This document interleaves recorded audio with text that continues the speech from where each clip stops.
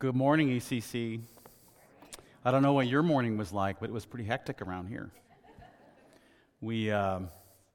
I was so proud of our team, not just those who were here on staff, but those who flew from all corners of the earth to prepare to actually have the service outside in the parking lot. And then 10 minutes later, or 10 minutes after 11 or after 10, the power came back on. Then they rushed it all back in here.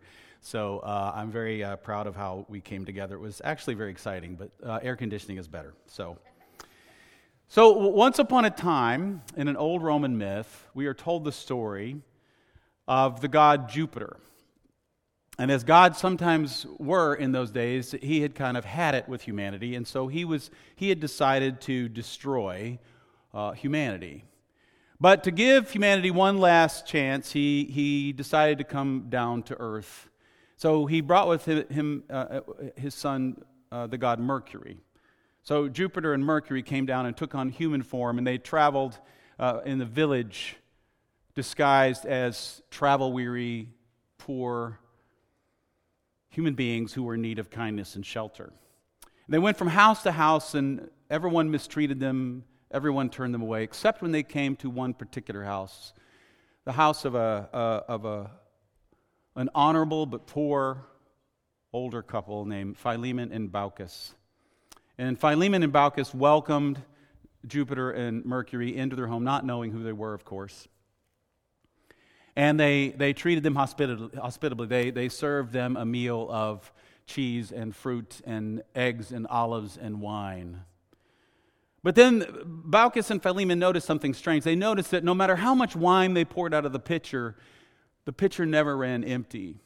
And so they began to suspect that maybe their two visitors were not mere mortals. And so just in case, they decided to prepare a feast, a meal fit for the divine, to the degree that they could do it because they were so poor. So they took their one and only goose, and they decided they were going to slaughter the goose and cook this meal. But the goose ran away from them, and they chased the goose around for a while, and eventually the goose took cover behind the legs of Jupiter and Mercury. And that is when Jupiter and Mercury saved the goose and revealed themselves, their true identities, to their host and showed their gratitude to them. They took Baucis and Philemon up on a mountain where they could watch as judgment was poured out upon the rest of the village because of their refusal to show hospitality to the gods. Jupiter sent a flood that wiped the whole village away. And then Baucis and Philemon were allowed to become priests in the temple to Jupiter until their deaths. Stay tuned on that one. When we meet Paul and Barnabas this week in chapter 14, they're still on this missionary journey that they began back in chapter 13 when they were sent out from the church in Syrian Antioch. And Syrian Antioch has now become sort of the missionary hub of the church in the book of Acts, sort of a headquarters.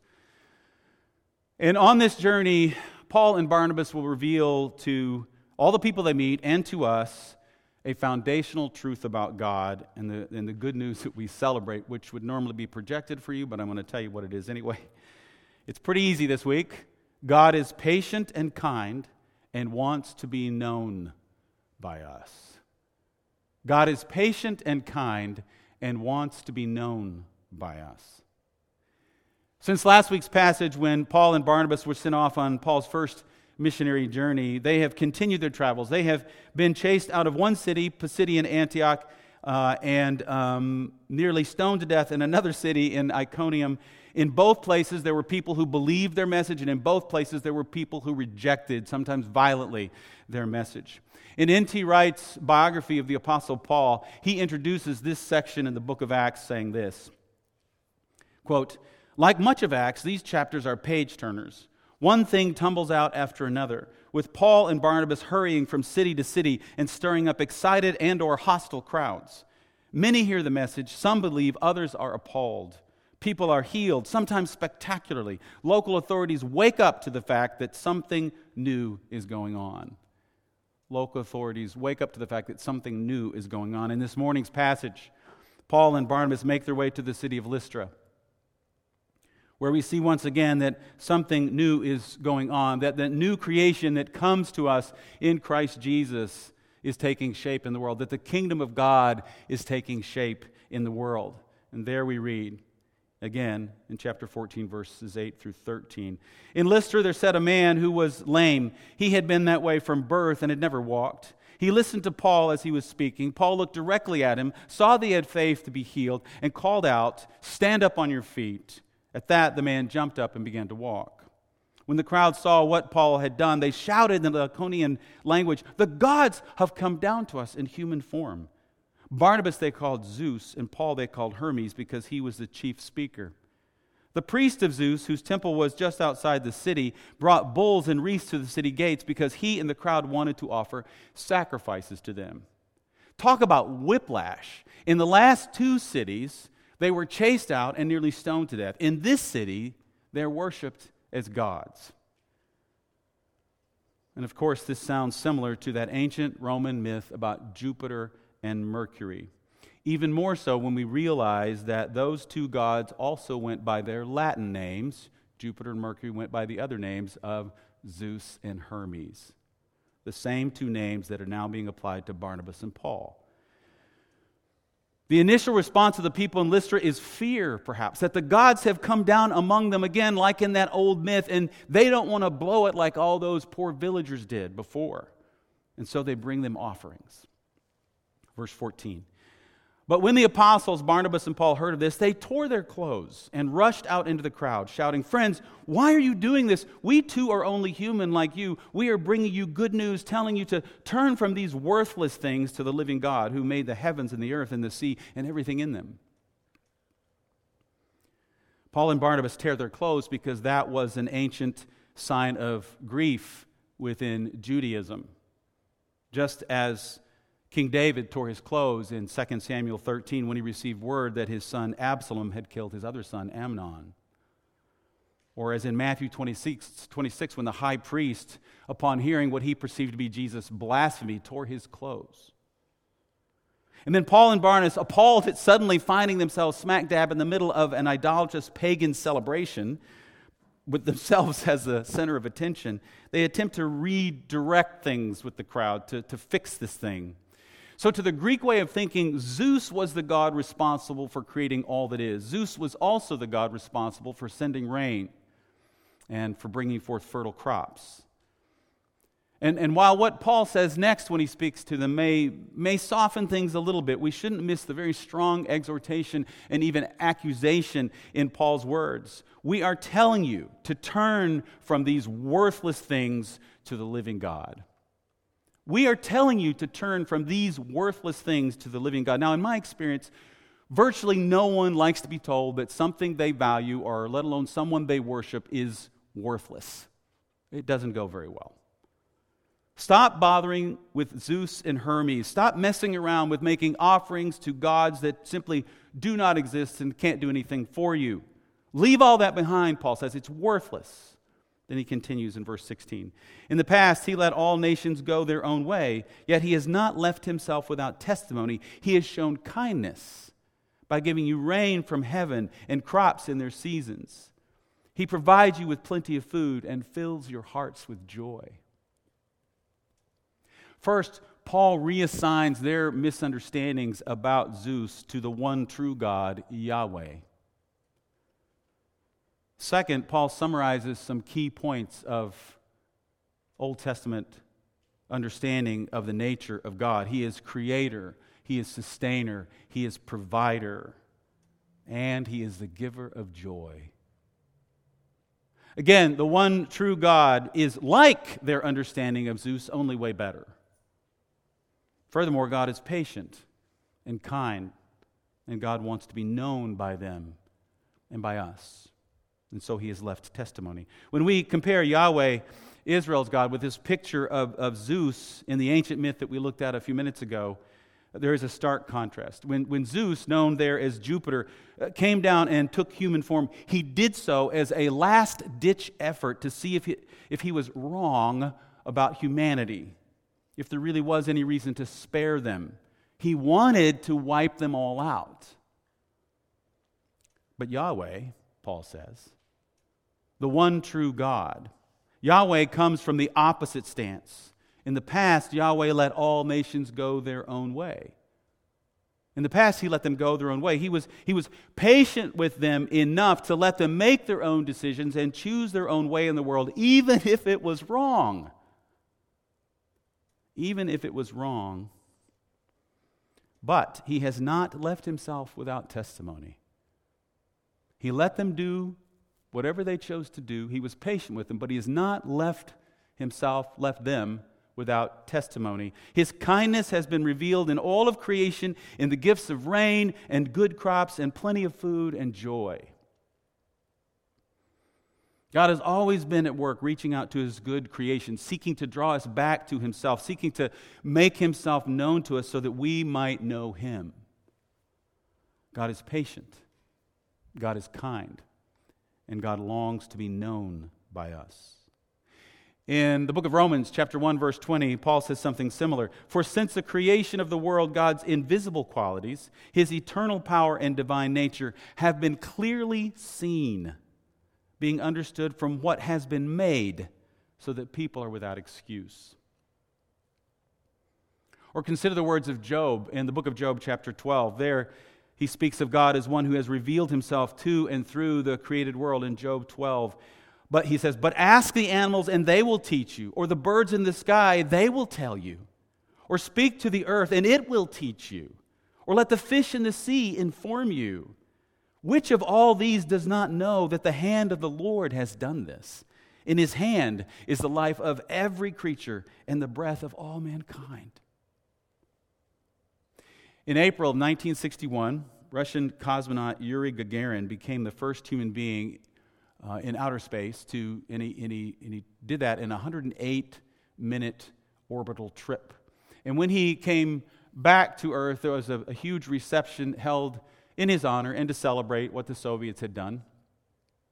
And at this reception, then Soviet Premier Nikita Khrushchev cornered Gagarin and famously asked him, Yuri, tell me, did you see God up there? And Yuri responded, no, I did not. And then this was reported all over the world as Soviet propaganda. When Billy Graham's wife, Ruth Bell Graham, was told this story, she reportedly responded that Gagarin didn't see God up there because he was looking in the wrong place. If he had simply stepped outside of the spaceship without his spacesuit on, he would have seen God. By contrast, many of the American astronauts were people of faith and have said that what they encountered in space or on the moon did in fact testify to the goodness of God at work in creation. The night before splashdown in July of 1969, for example, Buzz Aldrin read from a portion of Psalm 8 via a live television broadcast. When I consider your heavens, the work of your fingers, the moon and the stars which you have set in place, what is mankind that you are mindful of them? Human beings that you care for them. Creation bears witness to God's patience and kindness and goodness, if we have eyes to see and ears to hear. Incidentally, there are some alternate versions of this conversation between Khrushchev and Gagarin. Yuri Gagarin was, in fact, a member of the Russian Orthodox Church. So one version of the story has Khrushchev asking Gagarin if he saw God up in space, and then Gagarin hesitates for a moment and then replies, yes, I did. To which Khrushchev supposedly responded, don't tell anyone. The heavens declare the glories of God. They teach us about God's patience, God's creativity, God's kindness, and his longing for us to come to know him and to walk with him. So in their attempts to redirect the worship of the people to the one true God, however, Paul and Barnabas do not have complete success. Verse 18, even with these words, they had difficulty keeping the crowd from sacrificing to them. And then those troublemakers, from back in chapter 13 and earlier in chapter 14, they're back. Those who expelled Paul and Barnabas from Pisidian Antioch, and those who sought to mistreat them and possibly stone them back in Iconium have made their way to Lystra. Verse 19. Then some Jews came from Antioch and Iconium and won the crowd over. I'm going to ask, how did they win the crowd? They were worshiping them a minute ago. But keep in mind, Paul said, these things are worthless. I don't imagine it was too hard to win them over. They won the crowd over. They stoned Paul, dragged him outside the city, thinking he was dead. But after the disciples had gathered around him, he got up and went back into the city. The next day, he and Barnabas left for Derbe. So what fascinates me about the work of Paul and Barnabas in Lystra is that Jesus is never mentioned. Jesus is never mentioned. Even when Paul heals the man who is lame from birth, he doesn't even say anything like what we might expect, like the Apostle Peter said in a very similar story back in Acts chapter 3 when he healed the beggar who couldn't walk by the gate called Beautiful. There we read, Peter said, "Silver or gold I do not have, but what I do have I give you. In the name of Jesus Christ of Nazareth, walk." It's very clear. In Acts 14:10, Paul just says, "Stand up on your feet." That doesn't sound very Jesus-y at all. It doesn't sound very religious at all. Why is this? Why is direct preaching about Jesus apparently absent from this story? This is a bit of speculation, but just go with me here for a moment. First of all, if we look at what happened with Peter, he's at the temple. He's dealing with a different culture entirely, people who know the one true God on some level. But here in Lystra, Paul and Barnabas are simply starting with these people where they were. He's starting with them where they were. This is a new phase of ministry. This is a new frontier. So they start with what these people know. They know that Zeus is the creator God.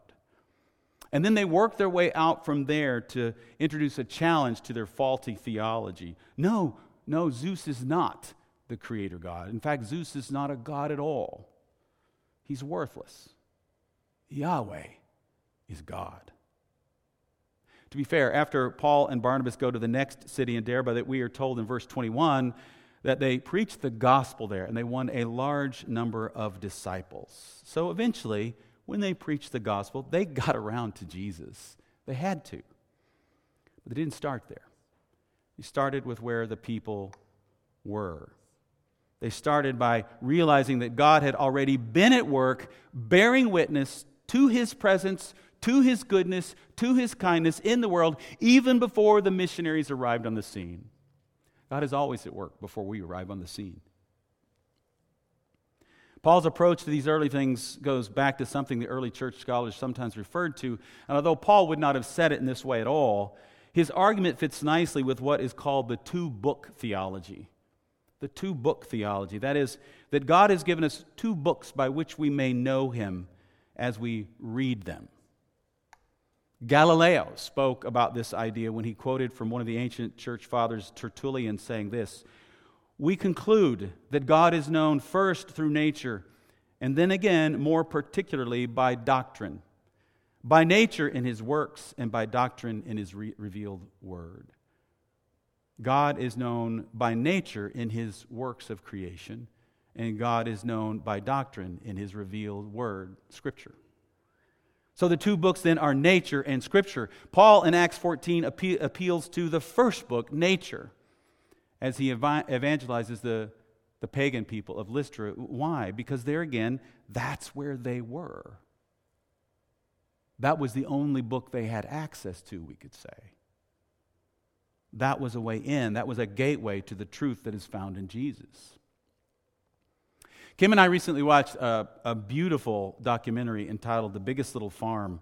It's a fascinating look at a couple, John and Molly Chester, who bought a 200-acre dilapidated farm just outside of Los Angeles and nursed it back to health. And it's the story of that journey. Nursed it back to health and made this farm sustainable and profitable.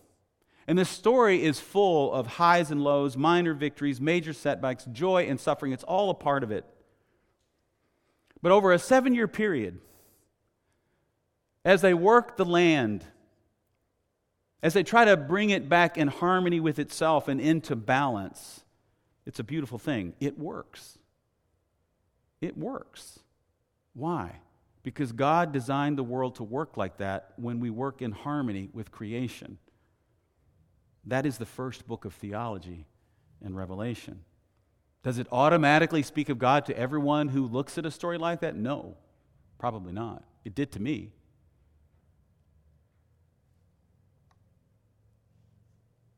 Once you move on after reading the first book and you read the second book, Scripture, well, what is going on in the first book starts to make more sense. Both books testify to the kindness and the goodness of God and to the fact that God wants to be known by us.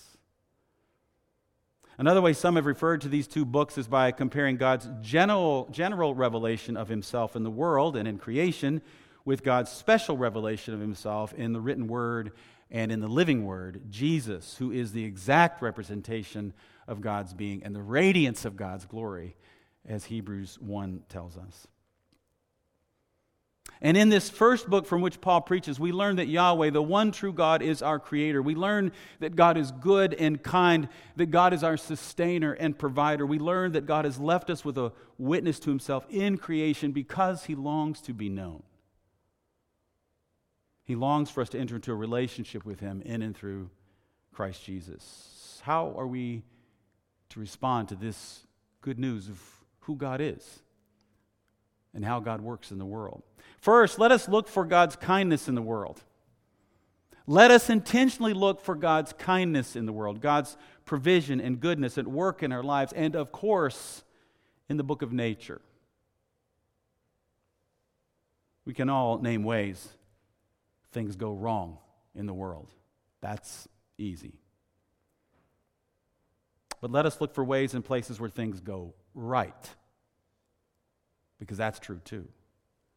Let us look for places in the world where things go right, where it is clear that God is at work, where there is reason to name and celebrate God's goodness and kindness in the world. And then let us not just rush past that. Let us choose to sit in that and to reflect on that and to allow the beauty of God's goodness to speak to us in silence and meditation.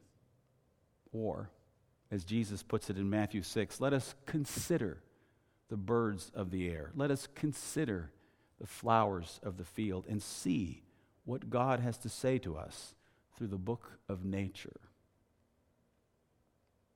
Second, let's take whatever it is we see and sense and come to know of God in these things, and let's make worshiping God a priority in our lives.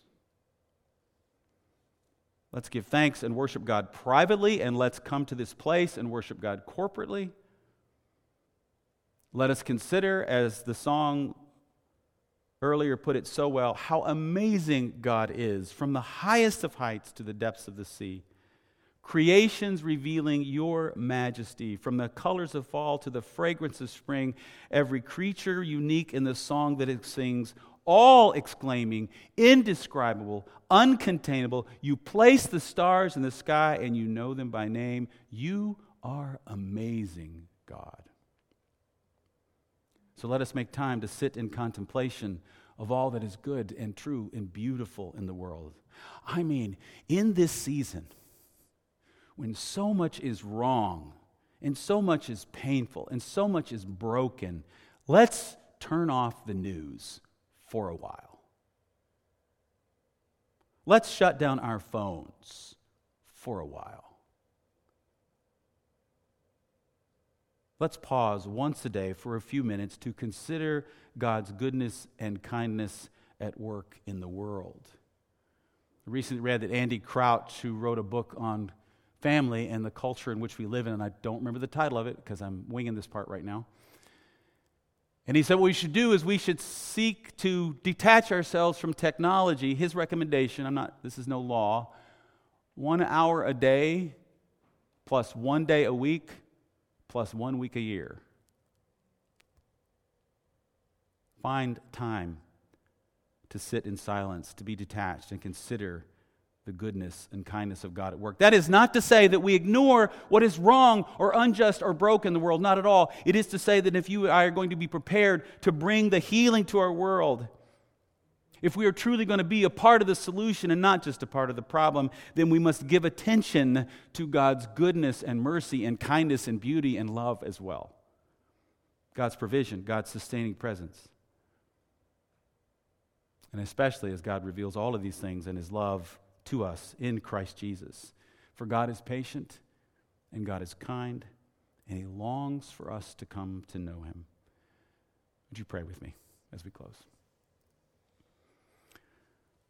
God in heaven, we give you thanks this day for your goodness to us in creation. Forgive us when so often we walk right by it, when we ignore it, when we take it for granted. But I pray you would give us eyes to see, ears to hear the goodness of your creation this day, this week, that we might learn something of you and your love for us, that it might direct us to worship and to further lean into the gift of your Son, Jesus.